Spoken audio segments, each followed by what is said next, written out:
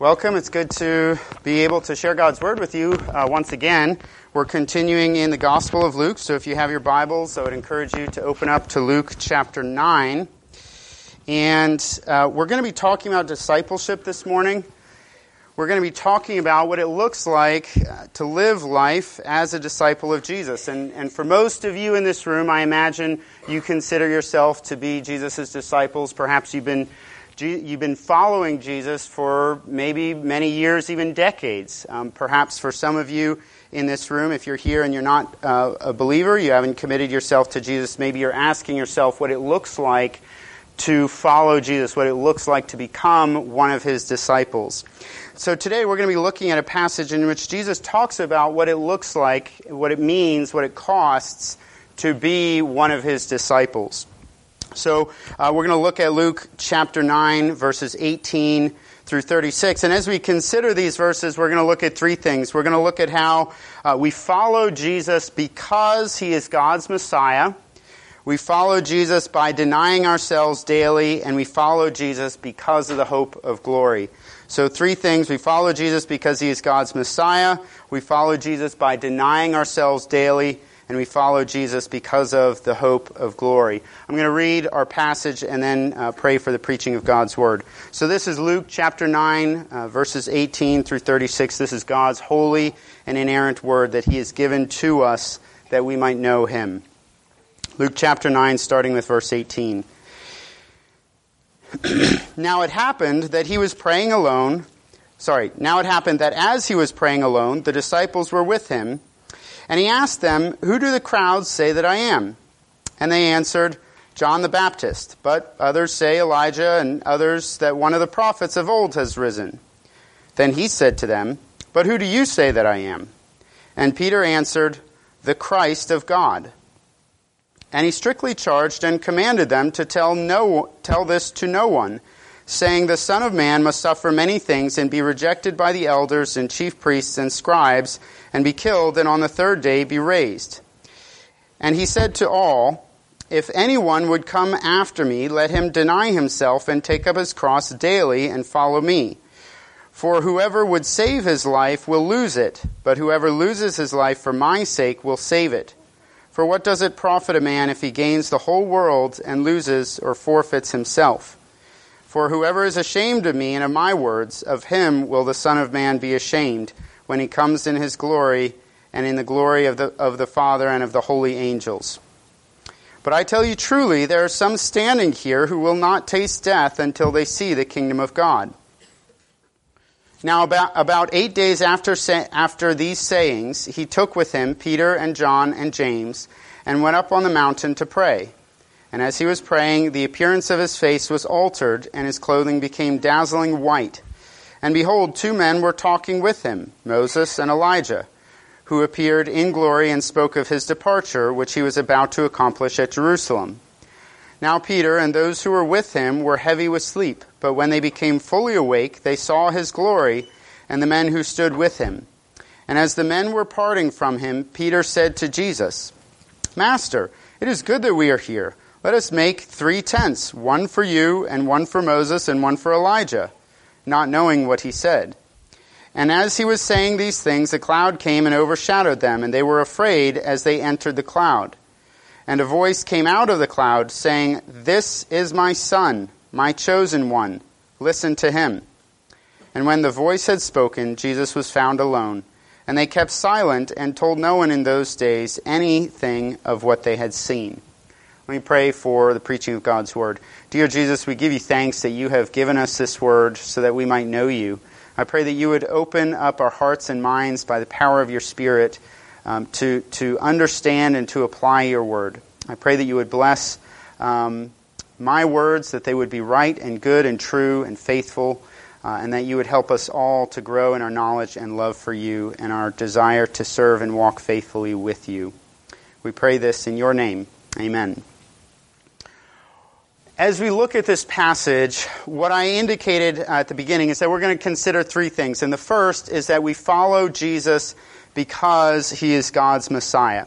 So the passage opens up with Jesus asking his disciples a question about who the crowds say that he is, right? And I don't think Jesus is doing this because he's not sure, right? It's not like he's out of touch and he wants the disciples who are maybe in the know to share with him what the crowds are saying, right? I don't think that's what's going on. Instead, I think what Jesus is doing is he recognizes that what he is about to tell the disciples is going to be a very hard thing for them to accept and to believe, right? Jesus is going to tell them something that's going to be very difficult for them to accept, and he's going to ask them to do something which is going to be very hard for them to do. Jesus knows that in just a few minutes, just a few seconds really, he is going to tell them that he is going to go to Jerusalem to suffer and die. This is the first time in Luke's gospel in which Jesus tells his disciples this, right? And this would have been difficult for his disciples to understand, partly because of the expectations that the first century Jews had about what the Messiah was going to come to do.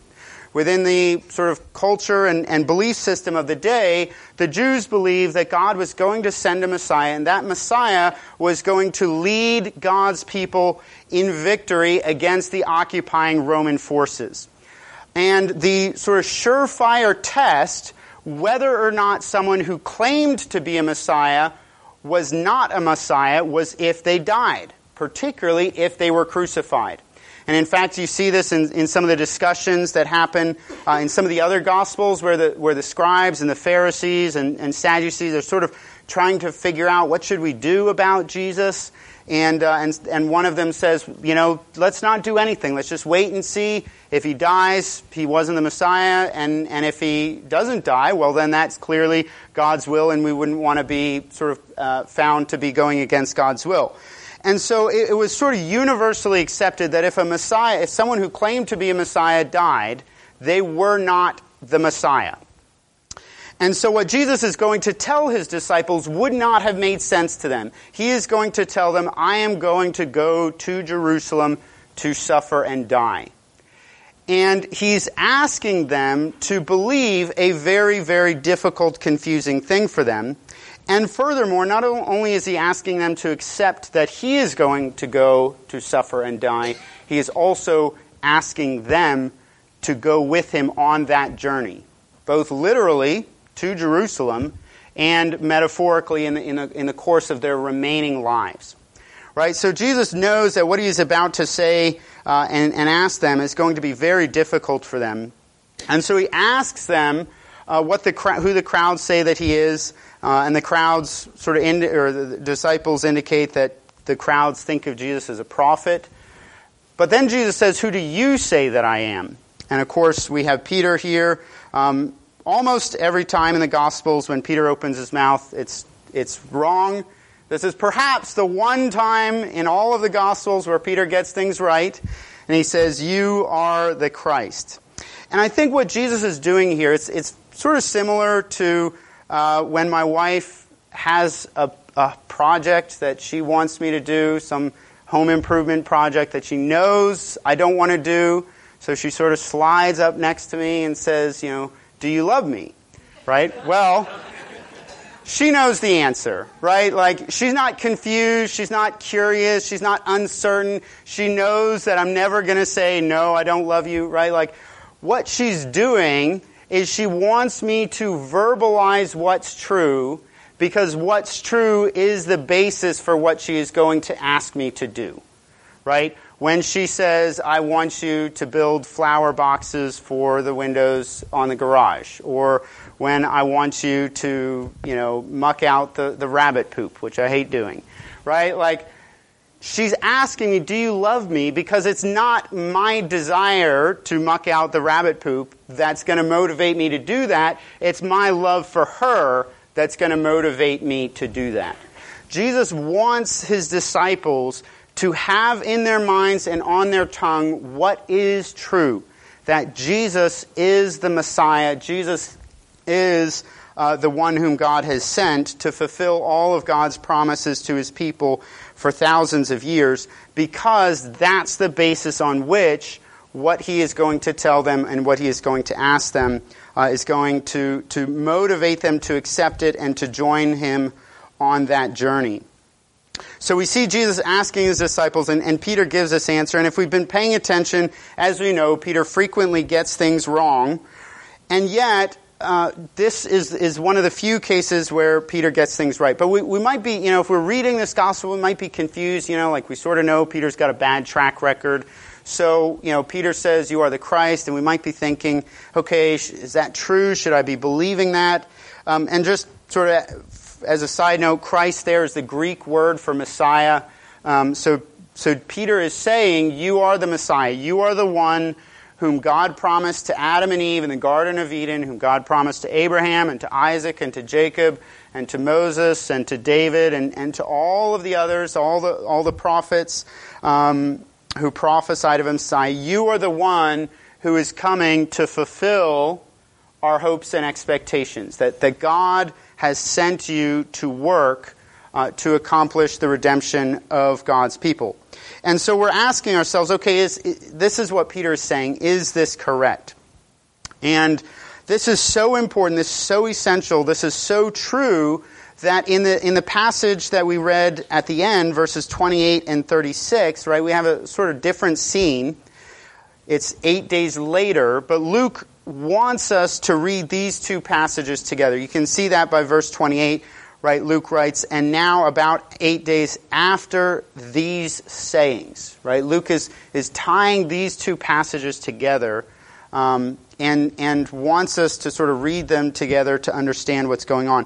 And in this passage, this Transfiguration on the Mount, what Peter has declared, what Peter has said, that Jesus is the Christ, is so important that God himself validates it by tearing open heaven and calling down and saying, "This is my Son, my chosen one."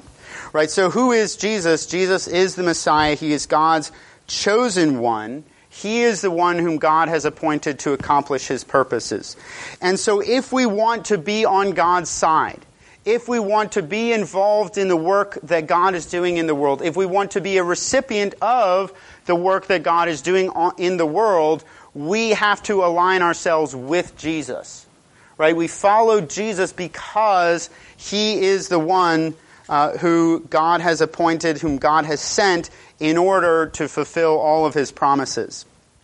As we've been going through Luke, one of the things I've said is that Luke and Acts together, sort of a summary of the message of Luke and Acts together, is that in and through Jesus, God has acted to fulfill his promises to his people, to free them from the guilt of their sin, and to empower them to live transformed lives in a growing community of believers that worship Jesus, love each other, and take care of the poor, the widowed, the orphan, the sick, and the foreigner in their midst. Right? And that's what we see in this passage, that this passage shows us Jesus is the one whom God has sent, and it's in and through Jesus that all of God's promises are going to be fulfilled.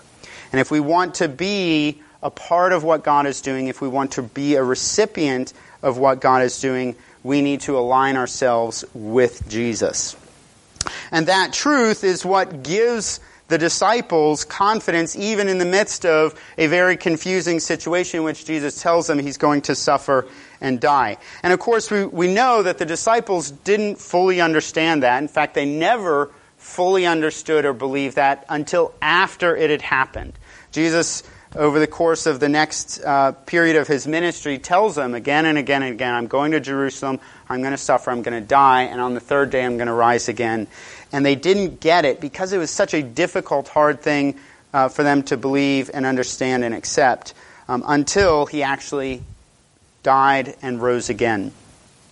And what we see here is that Jesus, not only is he telling his disciples that they need to follow him because he is the Messiah, but he also shows them what it looks like to follow him. Right? So the second point is that we follow Jesus by denying ourselves daily. Right? What Jesus is asking his disciples is a very hard thing. In fact, what Jesus is asking not just his disciples, but us, is a very hard thing. Notice in verse 23, it says, "And he said to all," which is important. That little word there, I think, is a signal. Previously, Jesus had just been talking to his disciples. But here, verse 23, we're told, "And he said to all, if anyone." Right? So what Jesus is about to explain in verses 23 and following applies to everyone. It applies to the disciples. It applies to you, me, your friends, your relatives, your coworkers, your neighbors. It applies to everyone. And what Jesus says is, if anyone would come after me, let him deny himself and take up his cross and follow me. This is a hard, costly thing because Jesus has already told us where he is going. And he is going to the cross. He is going to Jerusalem to suffer and die. And he's saying, if you want to have any part of who I am and what I'm doing in the world, you need to follow me. And that's where I'm headed. And you need to be headed there as well. And Jesus gives us 3 different pictures of what it looks like to take up our cross. And each one of these different pictures is preceded by the word for. So notice in verse 24, he says, "For whoever would save his life will lose it." Right? In other words, what it looks like to follow Jesus means it means being willing to give up our lives. Right? That's what he's talking about there. And then continue on, verse 25. "For what does it profit a man if he gains the whole world and loses or forfeits himself?" There he's talking about material possessions, right? Comfort and security. And then finally, he says, "For whoever is ashamed of me and of my words, of him will the Son of Man be ashamed." Right there he's talking about our social relationships, our social status, our desire to be in community, to be well thought of, to have friends and people who care for us. Right? He's saying you need to be willing to give up your life. You need to be willing to give up your possessions, your comfort, your happiness. You need to be willing to give up your relationships in order to follow me. And part of what's going on there, right, is that Jesus is showing us that his death is the way by which he saves the world, right? Jesus is saying, follow me, follow the pattern that I have established. And the pattern is suffering and death, right? That is the way in which Jesus redeems the world. And we cannot participate in Jesus' work in any other way than the way he did it. We cannot participate in Jesus' work in any other way than the pattern that he gives us. Right? Jesus didn't go to Jerusalem. He didn't suffer. He didn't die on the cross because he couldn't think of a better way of doing things. Right? Jesus went to the cross because it was the only way of doing things. Right? In the Garden of Gethsemane, he prays, Lord, if there is any other way, take this cup from me. But there was no other way. The way in which our forgiveness and salvation was to be accomplished, the way in which God would deliver his people was through Jesus' death and resurrection. That is the pattern. That is the path that Jesus is calling us to follow him on. And any time we hold something back from Jesus, any time we refuse to deny ourselves, any time we do not take up our cross, what we are saying is that we think there are other ways. We think there are better ways to accomplish the work of God in the world than the way that Jesus did it. Right? When we refuse to deny ourselves, when we refuse to take up our cross and follow Jesus, what we are saying is there's a better way, there's a different way, there's a way that Jesus didn't know or didn't think about. Right? But that's simply not the case. Right? If you want to be a part of the work of God in the world, you need to take up your cross and follow him. And of course, taking up our cross is a symbol of death, right? That's what the disciples would have understood. To take up the cross in that context literally meant you were a convicted criminal. You would be given a cross. You would carry that cross to the place of execution, and then you would be crucified on that cross until death. Right? That is essentially what happened to Jesus a mere months after he gave these words. Right? So to take up our cross means to die. And yet, I don't think, what Jesus is saying here, I don't think he's saying that you need to literally die for his sake. it's possible that there are some of you here in this room who are going to be called by God into dangerous, difficult places that are ultimately going to require your life. That it is possible. I can't claim to know the future or what God has in store for each and every one of you, but that may be true for some of you, but it's probably not true for most of you, right? And I think when we see this, we can actually avoid the force of what Jesus is doing in one of two ways. Either saying, well, there's no context, there's no way for me to die, and so I'm not even going to try, right? That just sort of doesn't apply to me in any sense, and so I don't even need to worry about it. Or by saying, well, what this means is that I need to be willing to die if someone were to sort of come to me and threaten me with death if I deny Jesus. And so I'm going to be willing to die in that scenario. But let's be honest, that scenario probably is never going to happen to most of us, right? And so again, it's sort of a way of not really dealing with the comprehensive demand that Jesus is making in this passage. Notice what Jesus says. He says, take up your cross daily. Right? Taking up your cross meant being executed. You only get to be executed once, right? Jesus knew that. You only get to die once. And yet he says, take up your cross daily. Right? What he means here is that what he's calling us to is not a literal death, although as I indicated, I do think for some people that is what Jesus is calling them to. But rather, what he's saying is what this looks like, what it looks like to follow me is to wake up every single morning and ask, what do I need to give up? What sin am I holding on to? What is keeping me from serving God in my life, in my relationships today? And to do that every single day. To ask yourself, what does faithfulness to Jesus look today? What does it look like in an hour, in 2 hours, in 5 hours? What does it look like tomorrow? And to go through that process every single day of asking Jesus, asking God, show me in my life where I need to give something up, where I am holding on to something, whether it's my money or my comfort or my security or my identity or my friendships or my social relations or my sexuality or my whatever it is that faithfulness to God requires us to sacrifice and give up. That is what Jesus is saying. Right? There are situations in which sometimes faithfulness to Jesus costs us our lives. And we all know those stories. There was a story about a young man named John Chua. Maybe you all heard of him. A number of years ago, he went to the tribe of the North Sentinelese people in Southeast Asia, and it ultimately cost him his life. There are countless stories in church history of missionaries who have given their lives for Jesus. But for most of us, right, if we apply the passage exclusively in that way, it actually sort of gets us off the hook. Right? What we really need to do is think about, how does this passage apply to me tomorrow morning when I wake up? How does it apply to me on Tuesday morning and Wednesday and Thursday and Friday and Saturday and so on?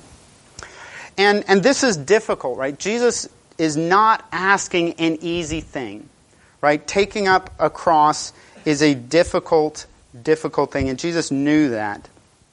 But following Jesus is made easier by knowing that Jesus himself has already done it, right? That's the whole point of follow, right? Follow me. I've done it. I have walked this path. He is not asking us of anything that he himself was not willing to do and did not do. And I'm reminded of the Christmas carol, Good King Wenceslas. How many of you all are familiar with that carol? All right, okay, good, a handful. I preached this sermon in RUF a few years ago, and none of them knew. So I'm glad to see a couple people are familiar with it. I really love it. It's an upbeat tune. It's a really fun Christmas carol. But it's about Good King Wenceslas, who is a king in Bohemia about 900 AD. And the carol is a call and response between Good King Wenceslas and his servant. And the setting of the carol is that Good King Wenceslas is feasting in his palace or whatever it is. It's this feast of St. Stephen. There's crackling fire, good food, fine wine. And out of the window, good King Wenceslaus sees this peasant on this cold winter's night, this old man who's gathering sticks for the fire, and the king says to his page, he says, "Come with me. We're going to take wood and food to that peasant." And so they sort of proceed on, and the king and the page are taking this food to the peasant, and this is what the page says. He says, "Sire, the night is darker now, and the wind blows stronger. Fails my heart, I know not how, I can go no longer." And then good King Wenceslaus responds, "Mark my footsteps, good my page, tread thou in them boldly, thou shalt find the winter's rage, freeze thy blood less coldly." In his master's steps he trod, where the snow lay dinted, heat was in the very sod which the saint had printed. Right? In other words, good King Wenceslaus is saying to his page, he's saying, follow me, right? Literally step in the steps that I've stepped, right? He's cleared the way, he's cleared the deep snow. If you've ever tried to walk through deep snow, you know how difficult that is. And good King Wenceslaus is saying, step where I have stepped, step where I have cleared the way. And what the page finds is that, there's sort of heat and energy even in the very footsteps. And that's what Jesus is saying. He's saying, follow me. He's not asking us to set off on our own into a land or territory that he doesn't know and isn't sure that we can handle. All he's saying is, follow me. I have done it. I have cleared the way. Simply follow me. And that takes us to the third point, which is that we follow Jesus because of the hope of glory. Right? Following Jesus means following him to the cross. Right? But it doesn't end there. The path that Jesus trod didn't end at the cross. Right? The path that Jesus trod continued on to the resurrection and the ascension and the coming back in glory. You see that referenced in verse 26, where he talks about the Son of Man when he comes in his glory. And then again, in the Transfiguration, we see Jesus in glory. Right? The path of Jesus does not end with the cross. And if we follow Jesus, we follow him not just to the cross, but through the cross into the resurrection. Right? It's sort of like getting on a roller coaster. If you've been on a roller coaster, you sit down and the attendants come and they pull the bar down with this ominous clang. And if you have a fear of heights like I do, when you hear that sound, you start to second guess your whole life. You're like, why did I do this? Right? And then you proceed out and you come on that first incline. And the roller coaster that I used to go on as a kid was a wooden roller coaster. It was, I think, the tallest wooden roller coaster in the country at the time. And you'd get on the chain and go all the way to the top. And at that point, you don't get to say, stop, raise the bar, let me out, I don't want this anymore. Right? You are on that roller coaster until the end, for better or for worse. Right? That's it. You're on it. And that's true for us. If we follow Jesus to the cross, right, we are on that roller coaster until the end. And it ends with the resurrection from the dead, where we see Jesus in glory and where we also are raised in glory as well. And so Jesus knows that he is asking his disciples a difficult thing. And he's telling them that the basis on which he's asking them is the fact that he is God's Messiah, God's chosen one. And he explains to them what it's going to cost them, because he doesn't want them to enter into that life without knowing the full impact of what it's going to cost them. But then he tells them, he shows them what's in store for them if they follow him. Right? He gives them a picture. Notice in verse 27, he says, "But I tell you truly, there are some standing here who will not taste death until they see the kingdom of God." And then 8 days later, as I indicated, Luke wants us to read these two passages together. He takes Peter, James, and John up onto the mountain, and he gives them a picture of what's in store. He shows them, you're going to go to Jerusalem. You're going to see me on the cross. You're going to go and find your own cross and follow it. But at the end of that journey, this is what's in store for you, the hope of glory.